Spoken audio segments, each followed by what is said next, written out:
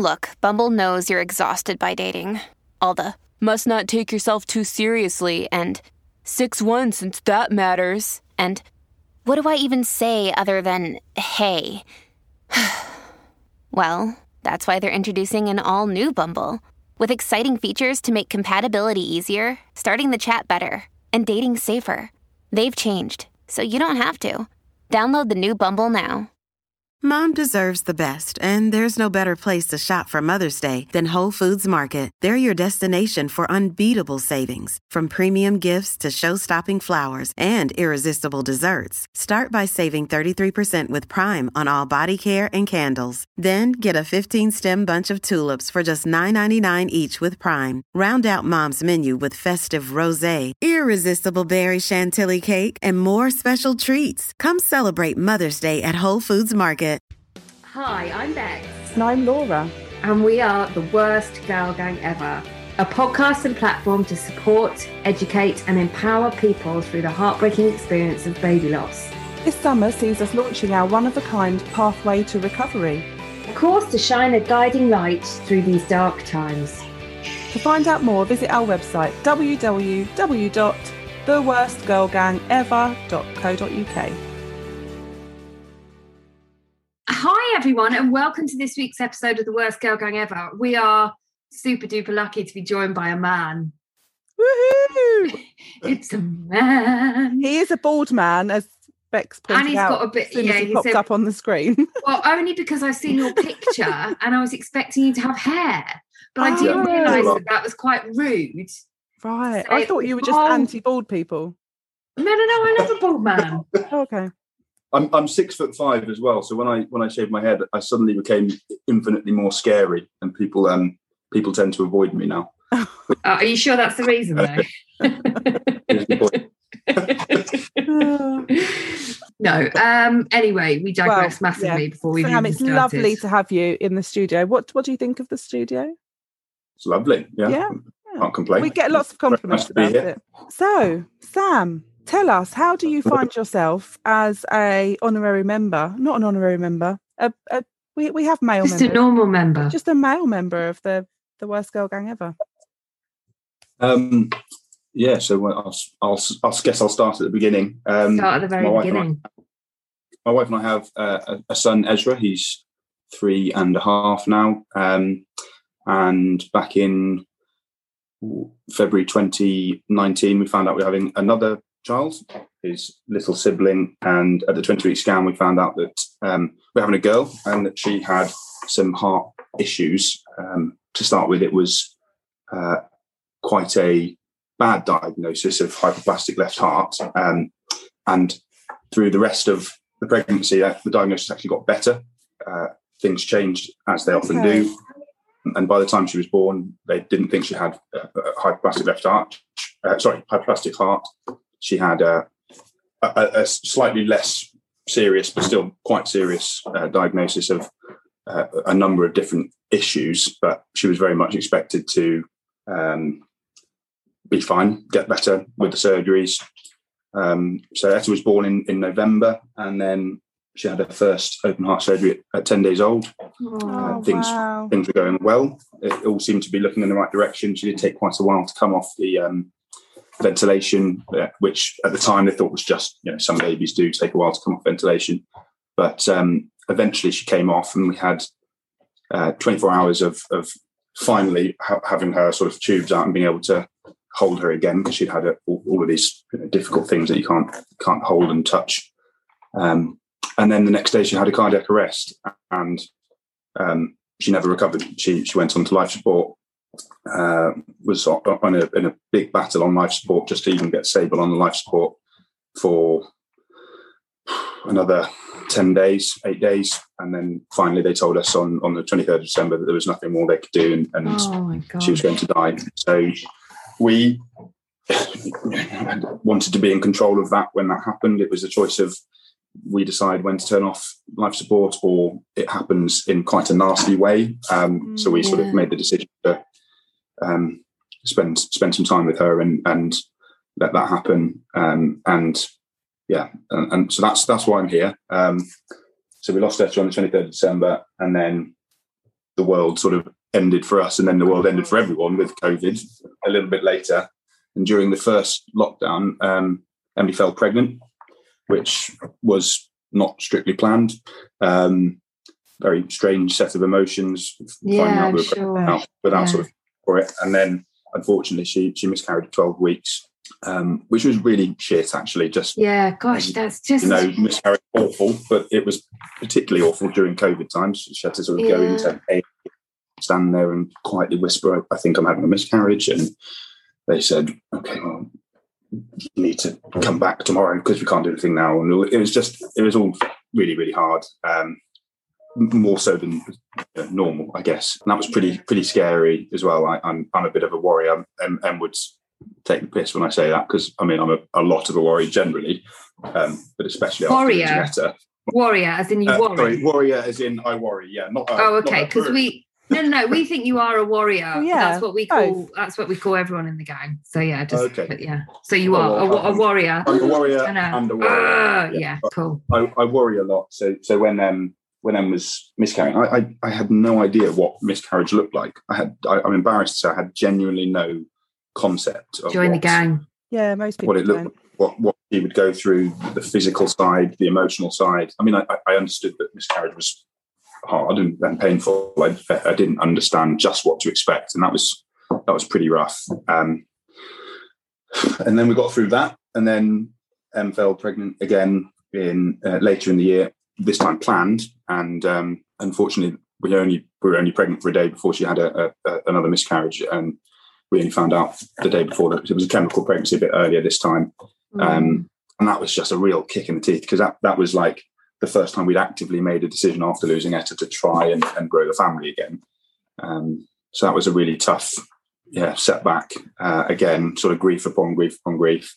But I'm pleased to say Emily is now pregnant again and is 22 weeks pregnant, and we've had the 20-week scan.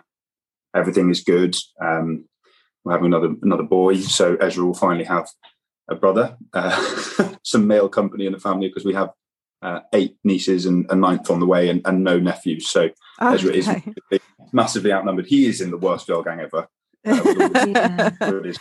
So it's nice that we're bringing another boy for him to have some other company. He gets on with his cousins ridiculously well, but I think it's nice to have a brother for him, so that will be fun. Yeah. Oh well, congratulations! Yeah. Super congratulations! But that's like sorry for everything you've been through. Like, wow, in such a short space of time as well. Yeah, it was actually. I think the timelines were sort of weird generally because of COVID. You know what it's like. Everything's wibbly wobbly during COVID times. But I think because the first pregnancy after Etta wasn't planned, that probably came a lot sooner than we would have probably had if we'd thought about it and been more careful and tried in the old-fashioned way, rather than just sort of falling pregnant, I guess.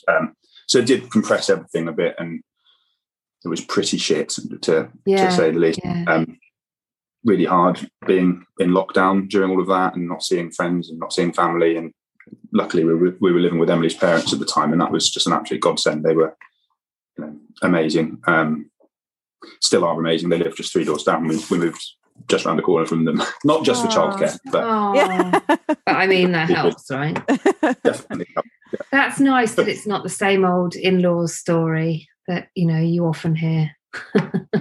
Yeah, I do feel very lucky. Actually, lots of people say to me, "Oh God, living 3 doors down from your in-laws," and I'm like, yeah, bloody in-laws. Yeah, yeah. Lads. But no, I'm very happy. They're great people, very kind to both of us, and great friends to me as well as sort of honorary parents. My dad lives overseas, so I don't get to see him as much as I would like to, and my mum died when I was 19, so they really sort of stepped up to the plate in a big way for us, as have all of my family as well. But they are very special people. It just, and that, like everything that you've just said, Sam, it just shows how much you need that support, doesn't it? Because when you do go through something so traumatic, you absolutely need people. You can't, we're not designed as humans to go through these sorts of things alone. And that's a lot, that sort of leads on nicely to what you've done with your football, doesn't it? Yeah, I completely agree. It's as I said earlier, it was a really, really tough period. And I think after the first miscarriage, I was in a particularly dark place. I felt really shit. And of course, when one of you feels shit and the other one also feels shit, you don't know what to do, really. But just go, well, I don't want to lump more crap onto you. And so I sort of withdrew a little bit, and I was very, very low mood, very low energy. I was a bit physically unwell. Sorry, did you feel that because Emily was in so much pain that you didn't have the same right to the pain, or is that something that you felt? I think that's pretty much it. I think to be completely honest, I'm not a selfish person until I'm feeling really shit, and then suddenly I become this, like, I don't think I was being deliberately selfish and thinking about my own stuff more, but I just, everything that I would normally do went out the window, and I'd go in this cycle. I'd start feeling crap, then I'd know that meant I wasn't being such a good father or such a good husband or helping Emily. That would make me feel worse. Then I'd get really angry at myself, and then there was just this cycle, and I couldn't get out of it. I couldn't be there for Em in the way I wanted to be, and I couldn't be the father I wanted to be to Ezra. And actually, everyone says, "Oh, when you lose a child, you must be holding on to your other children so much harder and wanting to be around them all the time." And I did. I wanted to be around him, but I couldn't engage in the way that I normally do. I'm an expert. I'm someone that loves being silly and fun, and I play with my son, and we have a great time. And I just wasn't doing any of that. And Em basically said to me, "You need to sort your shit out," basically. She said, "Do something about it."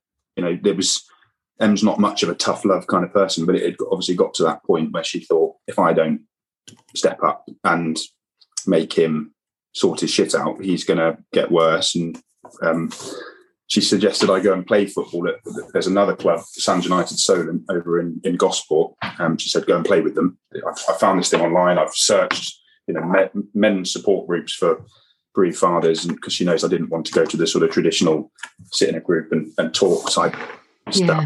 But I knew I wouldn't do it because it was an hour and a half away, and I work in London, and I thought, I'm not going to get back from London, then drive an hour and a half to play, and then an hour and a half back. I said, I'm not going to do that, and I'm not going to do that. She said, well, set one up then. Set one up here, because there's not one here. This Emily is our kind of girl, isn't she? Right. Yeah, she's great. She's everything I'm not. She is my better half in every way. She's wonderful and very strong. Is she standing right next to you at the moment? Yeah, there's a gun pointing at my head.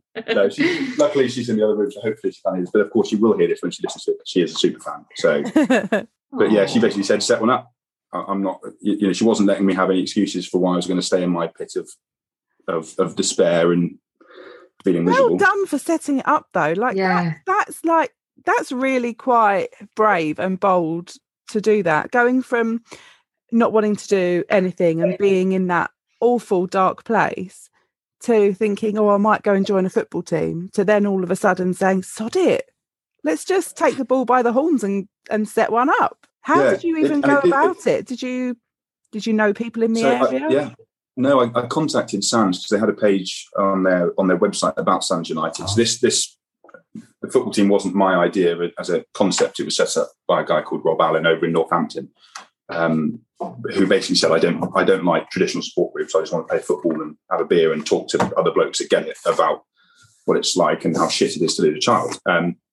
They basically had this page on the website saying, if you're interested in setting one up, if there's not one in your area, talk to us and we can do it. And then there's an interview process, and you have to have references and all this sort of stuff, because you're representing the charity. It's not just going Sunday league football.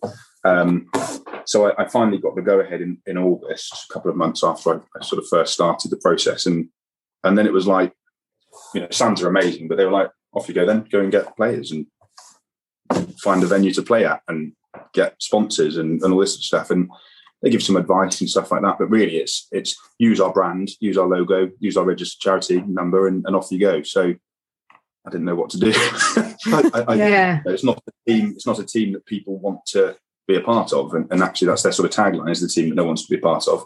So I went to the hospitals, and I went to baby loss awareness events and stuff like that. And it was very, very slow. And I did have a few moments in sort of September, October time, and I thought, how the hell am I ever going to have enough people to actually have a kick around? At the moment, I can't even play 2-on-1. Luckily, two of the lads from the Solent team live in Salisbury, so they said they wanted to join us next season. But because of COVID, this season sort of ended. So they got involved with us, and I had 3. So we then started sort of working together to put leaflets out and contact businesses, and went to Salisbury Hospital, then Southampton, which is the regional neonatal intensive care unit, and just things like that. And slowly things started to happen. And unfortunately, it's one of those teams that once you hit a certain point, you don't really need to recruit for, because people keep having miscarriages, people keep losing children, people keep having stillbirths, and it's always there. I haven't done anything for recruitment since before Christmas, and got 35 players now. Oh, wow. And we're joining the league in Salisbury in September. We've got sponsors. We've got a grant from the Wiltshire Community Foundation. They gave us a big lump sum of money to help basically get everything set up. And it's just gone from strength to strength. And that's mainly because of the openness of my players and the willingness to engage in a support network, a men's mental health group at its core. Will find a loss of some sort, whether it's a miscarriage, a stillbirth, a termination for medical reasons, or a neonatal death. You're welcome. Amazing, basically. Sam. It is amazing. And so, what sort of format do you just train? Do you talk about your losses, or how does it kind of work?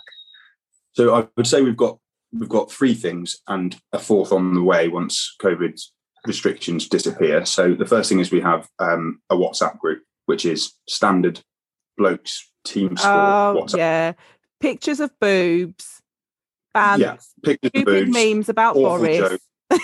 Correct. So we've got that, and we actually, because we couldn't train for ages because of COVID, once we had about 12, 15 people, this group started to become a lot, people really getting to know each other in that group. And that sort of really helped build a sense of team before we even started playing. So we have that. We then have the actual training sessions every Thursday, which is an hour and a half every Thursday. And that's a proper, like any other football club. We go, we warm up, we do some drills, we play a match, and we get ready for, in the future, league matches on the Sunday. Are you any good or not? Well, we're a mixed abilities team because of what we represent. We're not going to turn you away if you've never played football before. If you've lost a child, had you played before? Was football your thing? I was a rugby player. Okay. Yeah, you look more like a rugby player. Thanks. I've always played football, but I was never any good. I'm average to okay by Sunday league standards, which is pretty poor generally. But it was one of those things that, I think football lends itself probably better to having a chat whilst you're playing than rugby does. So we have the training on Thursdays, and then we have the support side of things, which is we have another WhatsApp group which is purely for support, and that's only the lost dads. So we allow lost uncles to play. So anyone who's both my brother-in-laws play in the team. But in the support group is just the dads, and it's basically you go in and you say, difficult date today. It's the date my son was born sleeping, or today is I've got a scan and we're worried. Whatever it is, people just bring it, and it's just no judgment. It's just talking and real talking as well, not blokey pint. Yeah, fucking that shit, mate. It's all real, vulnerable people talking about real issues and offering each other advice. Lovely to hear that's happening. It's wonderful, because all too often it's not spoken about, not properly, not like you say, not in a blokey way. It's just sort of brushed over and a pat on the back and have a pint. But to be able to actually speak to people, and we know, Bex, don't we, speaking to people who get it and who understand, you don't have to explain, because people know. They know what pregnancy after loss is like because they've been through it themselves. That's amazing. It's really nice to hear that that's happening. That's the thing that I've been most surprised about, actually, is I've not known most of these people for more than 6-7 months, and already some of them are more important to me than my friends I've known for years, purely because they understand what I'm going through. And the pregnancy after loss is a perfect example. Some of my friends and family say, "Oh, you must be so excited, you must be so happy, you must be just over the moon." And I'm saying, yeah, I am all those things. But it's not as simple as that. After we found out at our 20-week scan that this baby is healthy, I didn't think about that baby for 3 days. I thought only about Etta. I thought how unfair it is that Etta died, how unfair it is that she had that terrible heart condition. I didn't feel happy. I just felt completely numb. And other people didn't get that. They sort of just think, why aren't you just really excited? Isn't that a separate thing? Whereas when I said to the group, I'm really struggling at the moment because I should be happy, then I feel guilty that I'm not happy. And actually, all I want to do is talk about Etta and look at photos of Etta. I've had 2 guys send me messages privately and say, look, mate, we had our child, our rainbow baby, after the loss of whoever. And I've been there. It's completely normal. And it just makes you feel less like a psycho. Think, am I completely insane for not being happy at this moment? And that's just been amazing. And that's really bonded me with a number of these guys. And I think they would all say the same, that really shit thing to have in common does go a long, long, long way for creating real proper friendships. I think, as you say, Sam, like it's the head fuck aspect of it that you sort of question yourself. Like, I'm very pregnant now, and I completely denied this pregnancy for weeks and weeks and weeks. And I spent all my time thinking about the baby that we lost, and no time at all I didn't download any apps. I didn't do no time at all thinking about the baby that.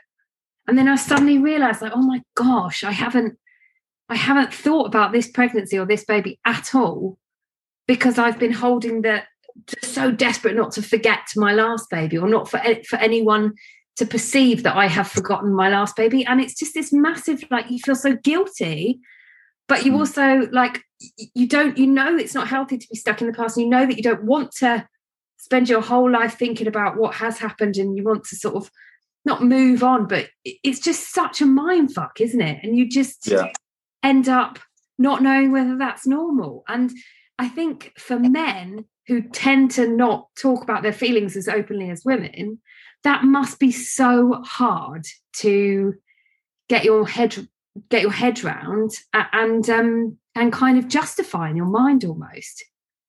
Yeah, and I think a big thing for me personally, and I know a number of the other lads feel the same way, the overwhelming feeling I have is anger. And I'm sure that's not just a male thing, but it's not so nice when it's a male thing. I mean, it's like a really nasty trait of mine that I get really angry about this, and I get snappy and I get nasty, and I'm horrible when I'm feeling all these horrible, difficult feelings.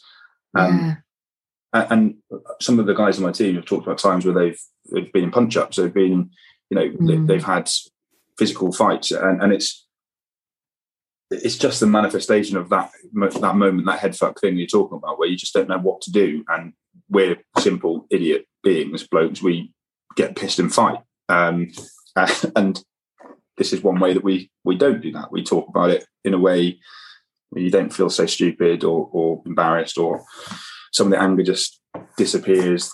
Sometimes that's through having a kick about, sometimes that's through talking, sometimes that's through, hopefully in the future, having a pint together and doing the old-fashioned blokey, there's nothing needs to be said today, let's just sit and drink a beer and be around each other. It's been amazing. I have to say, it's been such a privilege to be part of this team, and I've got as much from it as I've given to it, and more. It's genuinely has been the most eye-opening leveler. I'm with people I'd have never met. I have no reason to have met some of these people. Very different walks of life, very different backgrounds, and it's just been brilliant. It doesn't matter who you are, where you're from, does it? At the end of the day, loss is loss, and you need someone. I think it's amazing. And so if hopefully there'll be people listening that will think either, oh, I want to do something like that as a man, or there'll be women out there who think, oh gosh, my husband would benefit so much from doing that. So or boyfriend or whatever, how would you recommend people get started? Well, the first thing I say, it's funny you say that, because 99% of the people that get in touch with me, it's their wives or girlfriends that get in touch with me. And slowly pushing partners out the door and saying, go on, you can do it. And the whole thing came from my bloody wife in the first place anyway. So all of this is, behind every man, there's a strong woman. Well done, Emily. Go on, Emily. So the thing I'd say, Sands United specifically, there are, I think, last count, there's 36 teams around the country. Wow. Right up in Scotland down to the Isle of Wight. So if you're a lost dad or you're a lost mum and you have a partner who you think could benefit, go on the website and check it out and see where your local team is. And if there isn't one, do what I did and set one up. You will find people. And this is the sad thing. There will be people. And it's one of those bittersweet things every time someone gets in touch. You're pleased that they've got a support network, but you're sad that there's another person that needs to join the club. It might be the worst girl gang ever. You don't really want to be in the club, but unfortunately there are always going to be. Yeah. So if there's not one in your area, have a look and see what it takes to set one up and have a look. And do you find that the people in your team have benefited massively from having this sort of male peer support group that's not information led and it's not resource based? It's actually just men getting together, sharing something, and also having that platform and that space to chat openly about their feelings. I hope so. Some people have contacted me directly from the group privately just to say, what we're doing here is amazing. The people who have said, if I didn't have this, I would have absolutely zero outlet. We've got people that don't speak to their partners about stuff that they find that hard. People on fertility journeys that there's so many complicated, difficult dynamics between them and their partner that actually they don't want to talk to their partner about what's going on. But this is different. We're neutral. We're normal blokes. So I would say. I mean, I've witnessed it. I've witnessed people having these moments of having a sort of virtual or physical hug of just 20 blokes putting their arms around someone and bring them in. So definitely, if everyone feels the same way I do about it, which I hope they do, we're all getting something from it. We're all getting fit. That helps. There's the purely physical side, just getting out and running and getting some endorphins going and feeling good about yourself because you've run around for an hour and a half, as well as the emotional sort of offloading. So I hope so. And what would you say to because one thing that we experience a lot is that we have women saying, my husband doesn't feel the same way as me, or my partner's not grieving in the same way as me, and he doesn't care as much, he's not showing his emotion. What would you say to those women as a man? I mean, if you could see the support WhatsApp group, you'd understand that it's not the case. It's definitely true that we grieve differently. My wife and I are a perfect case of that. We choose to grieve differently, and the way we don't choose to grieve, we also do differently. Sort of the uncontrollable way of dealing with our grief. But there's no doubt in my mind. I used to feel that way myself, that I didn't feel as strongly as Emily did because she cried more, or because she wanted to sit and look at pictures more, and I wanted to shut that off and have some time where I didn't think about anything other than the football that was on the TV or the beer that I was drinking. But if you could see this group of men being as vulnerable as they are with each other, you'd understand that we do feel it just as much. We just feel it in a different way and maybe show it in a different way. And I think there's also, I'm quite happy talking about my emotions. I learned from the mistakes of the way I dealt with my mum's death, and I've been better at dealing with Etta's death. Even with that, I'm still dealt with it terribly. But there are blokes who still feel like they can't be vulnerable in front of their partner. So what you see at home might not be what's really going on. That's what I would tell those mums.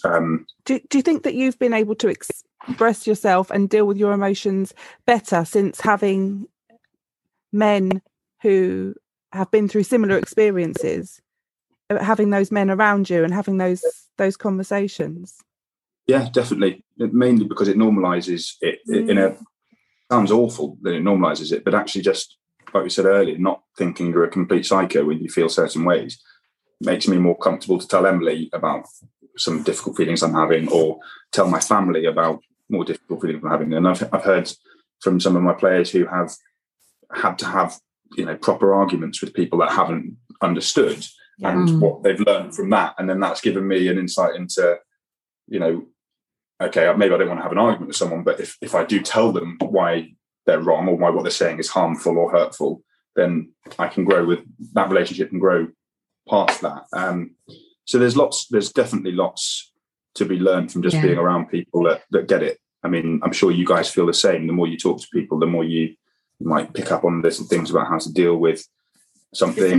We're basically educating ourselves and each other every day, aren't we? In this topic that has been shrouded in sort of mystery and unspoken for decades. I was going to ask you, Sam, about, we talk a lot. Have you actually ever listened to one of our podcasts? I listened to one last night because did you? Well done. Good. Which one was it? A good one.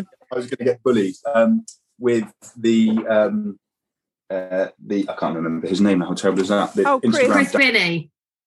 No, different one. The Honest Dad. The Honest Dad. James. I thought sounded like the sort of bloke that would probably come and play football with me. Yeah, he's bald as well, isn't he? Yeah, well, and he's a gym bunny. Yeah, you'd get on so well based on those three simple facts. Yeah. Anyway.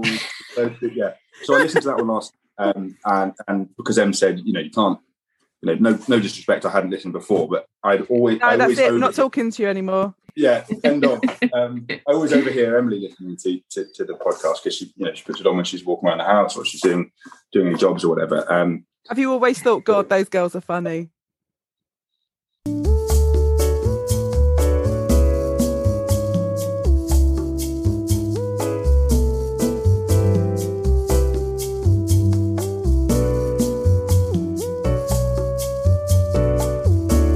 No, I'm not blowing smoke up your ass, but your silence is astounding. I would tell you if I didn't think it, but it's just so refreshing to hear people talking real talk. And I've been to lots of support groups, and I'll be honest, the reason that I wanted this football team after Emily said it, I thought it's a good idea, is because I've gone to these groups and I thought this is just not for me, because they're not saying words like fucking shit. This is shit. This is really shit. They say, things that airy fairy and it's not my cup of tea. But that's exactly what I have heard of you guys is it's real, and you have a glass of wine and have and Laura's still yet to drop the C-bomb. She's not let me say the C-bomb yet. No, it's not happening. Oh, I mean, you'd love our WhatsApp group. The C-bomb is dropped off there. Terrible. But what we wanted to avoid was and I say this a lot, but it's like lilac and feathers. Do you know what I mean? That just seems to be the feel of a lot of support, and that if that sits right with you, then great. Go and get that support. But for us, it's just like it's not real, and it's not honest, and it is shit, and it needs to be called how it is. But anyway, I actually fucking shit, yeah. Anyway, Sam, what I was going to say to you was, we talk a lot about the ugly feelings, like the pain that you feel and the kind of lack of joy and that you feel when you see a pregnancy announcement on Facebook, for example. Do you guys get that? Is that something you talk about in your special WhatsApp groups? Yeah. I mean, we don't call them the ugly feelings, but there is that. You're more than welcome to use that term. I might bring that back to the group and just say it was my own. I don't need to tell them that. You guys. That's fine, because they've obviously never listened to our podcast. Is there anything like you? They might do now. I know some of the partners do. I know that for a fact. So there will be a couple of people that I know for a fact will be told, your manager's on the podcast today. But no, we definitely have the ugly feelings, and people talk about that. So a lot of people talking about family members getting pregnant. A lot of people talking about difficult feelings with their rainbow children, and thinking about how they should be. Dates are hard, aren't they? Just any date, any significant milestone. There's a lot of that, and actually that probably makes up most of what we talk about as a group. And what's interesting when we have 30, 35 people all in one space, or with very different stories, is that we even get that with each other. So, I've recently announced to the group that we're having a baby. We've had one of the lads has had a baby in the last 3 months. But we have people who have no living children. And so it's even hard just within the group of people that do get it.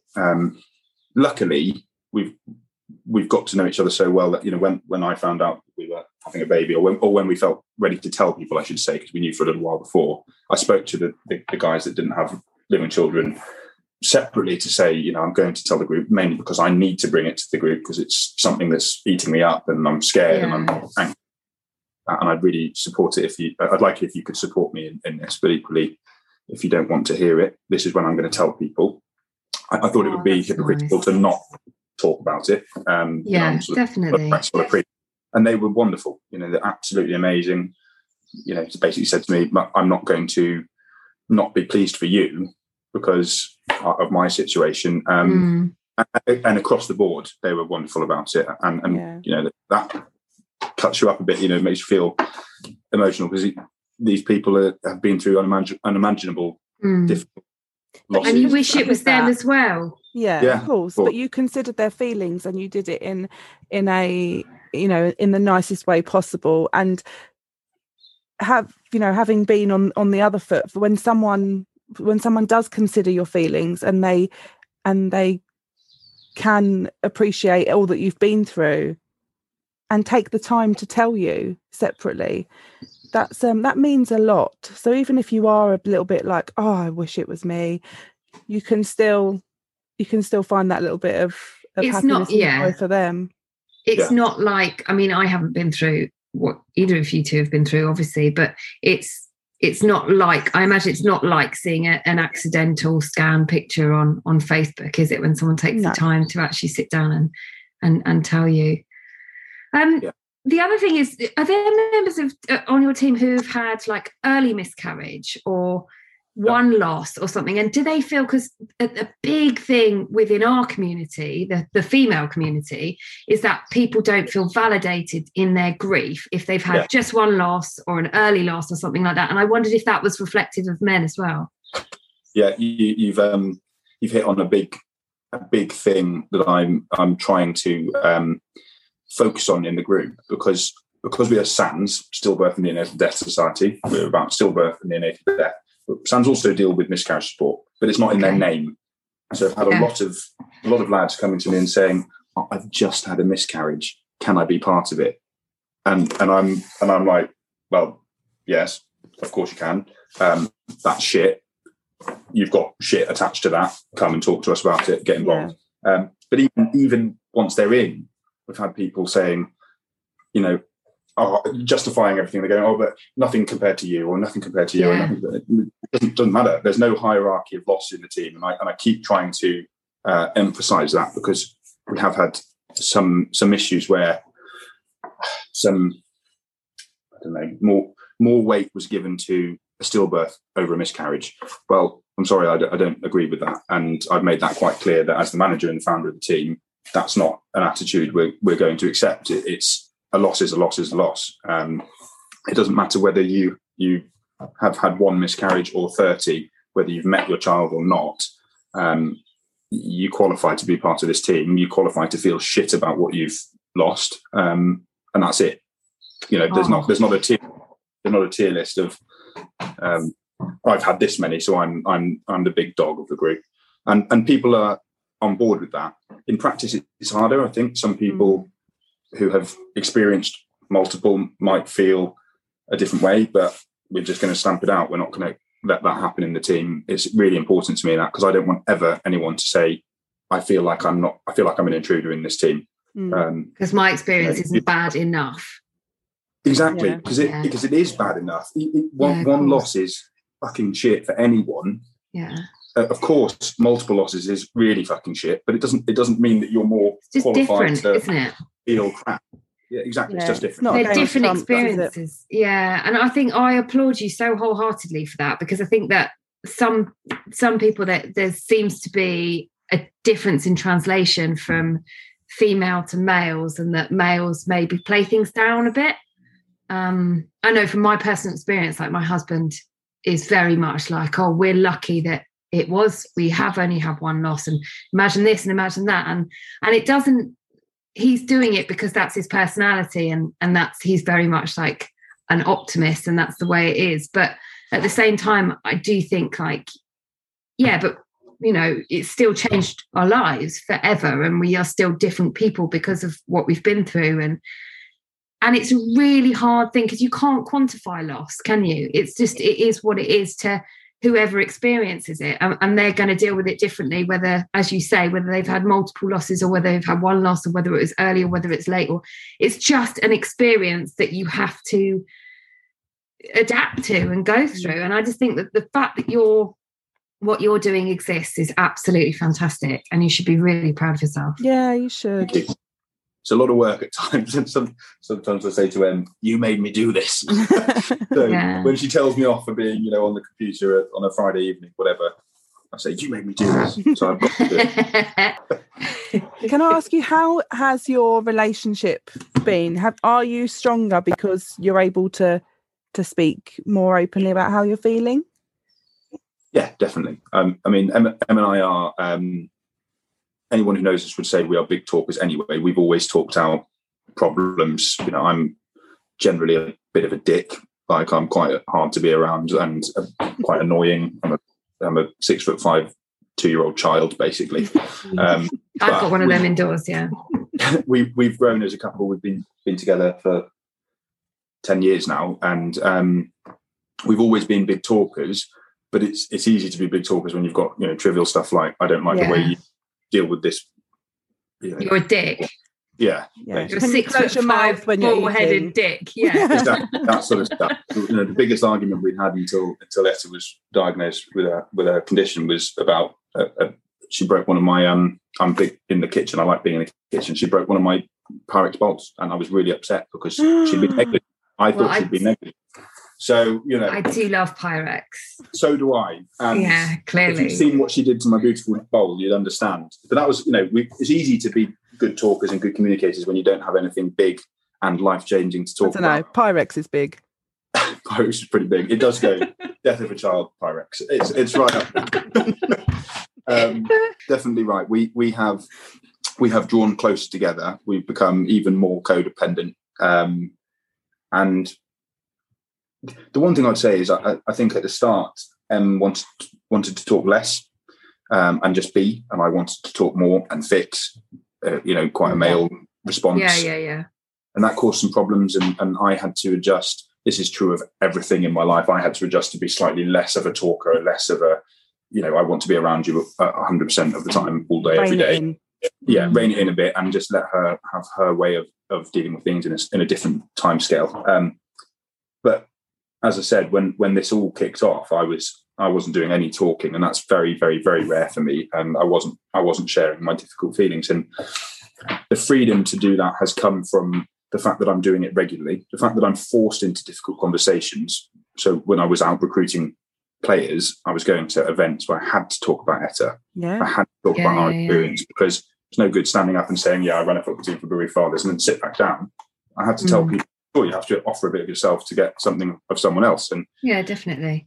From doing that and getting better at it and being able to be more open and equally giving Em more space for her to process her shit in her own way, it's meant that when we do talk, it's much more meaningful and much more important and healing and special. And we've never hidden anything from each other. It was more just working out the way how we're going to tell each other those things and how often we're going to talk about them, and you know, knowing signs when now's not a good time. Because for me, I'm like, you know, that puppy in the morning. I'm like, come on, let's talk. Play with me. Let's talk about this shit. How are we going to fix it? What are we going to do? Let's move house. Let's get new jobs. Let's do this. Let's do that. And she's like, chill, slow down.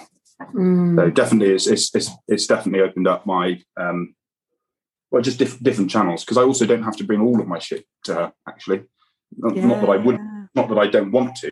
It's just that I do have other outlets now. I have other people I can talk to and feel healed in some way. That's so important. Or restored from it.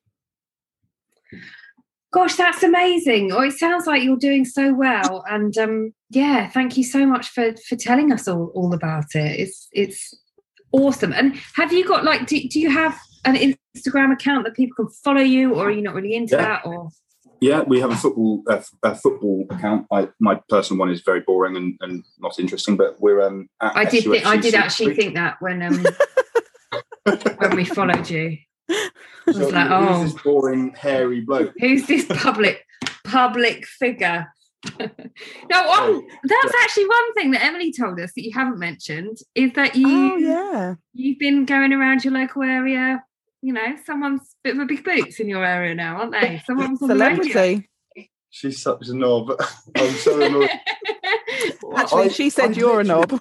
Yeah. I literally said in passing that the local radio station wanted to talk to me again, and because I said again, like, darling, right, okay. I see again. Yeah, so she's telling everyone I think I'm a big name around town. I mean, it's fucking true. I'm a legend. People all know me.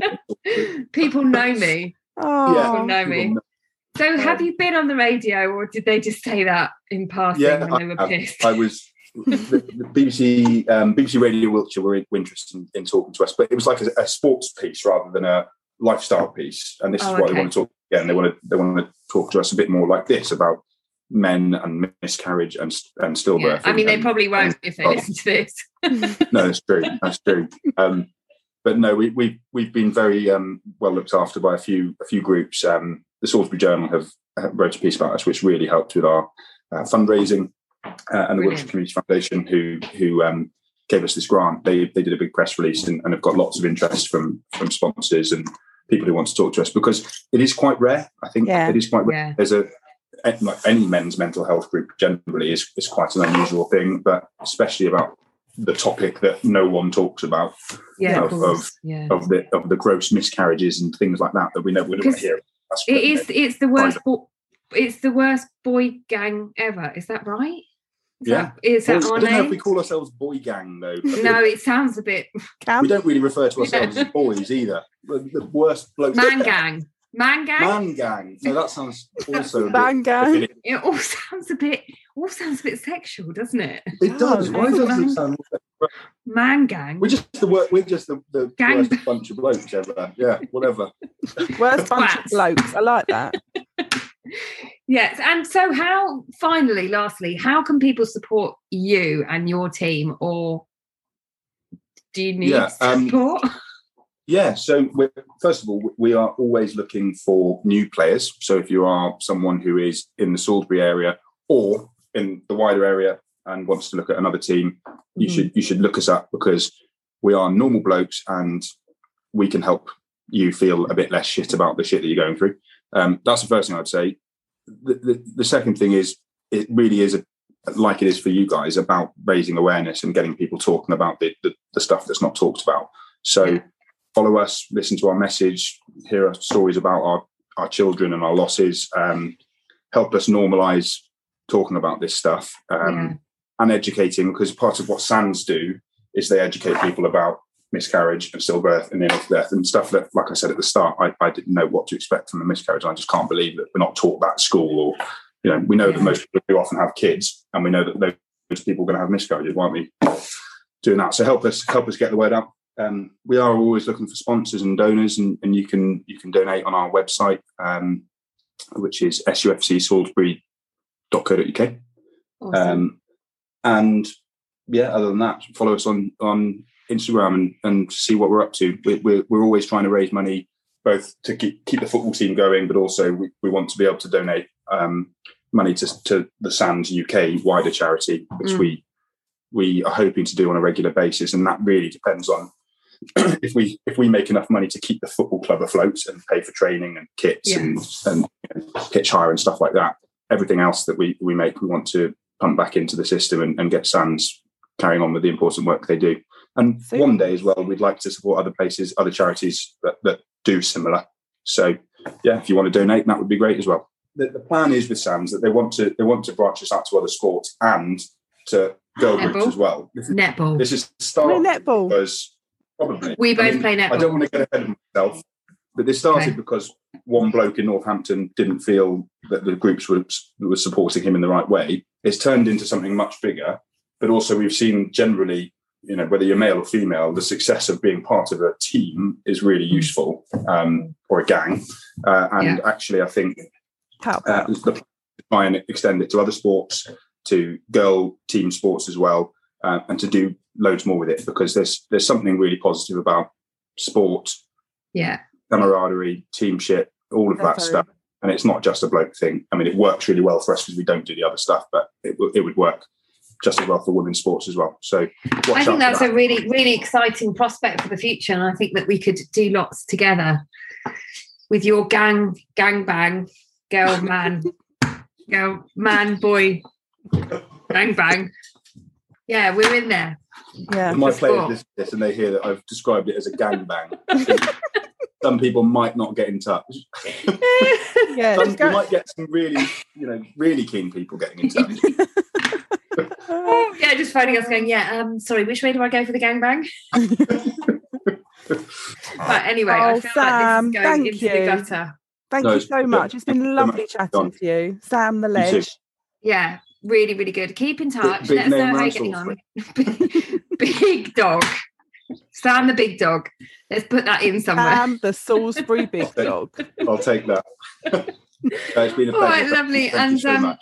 And please say thank you to Emily for getting in touch and send her all our love and tell her also, well we're done coming down to take her out. Giving you a kick up the bum and getting you out of the house and creating all of this. It's amazing. Everything I do that's good comes from her. That's not even an exaggeration. She's the brains. Nice. She's the brains of the operation. Oh, Sam. Sam. Oh, big dog Sam. Thank you so much. Cheers. And we'll catch up with you soon. Lovely. Yeah. Thank you very much. Take care. Bye. Bye. Thank you so much for listening to this week's episode of the podcast. Don't forget to subscribe, rate and review, and we'll see you next week. And to find out more about our pathway to recovery, please visit our website. Hi, my name is Kay Adams, and to be honest, I'm not so good with the ageing process, so I enlisted my old chum, the filter-free Cara McKenzie, to advise. Could you imagine being a porn star? The room would need to be really hot for me to strip off. To be honest, she's not much help, but she is rather amusing. And along with some great guests, Joe Brand, Andy Oliver, Anton Dubeck, Ruth Langsford and Craig Revel-Horwood, darling, we are learning how to be 60. Listen wherever you get your podcasts.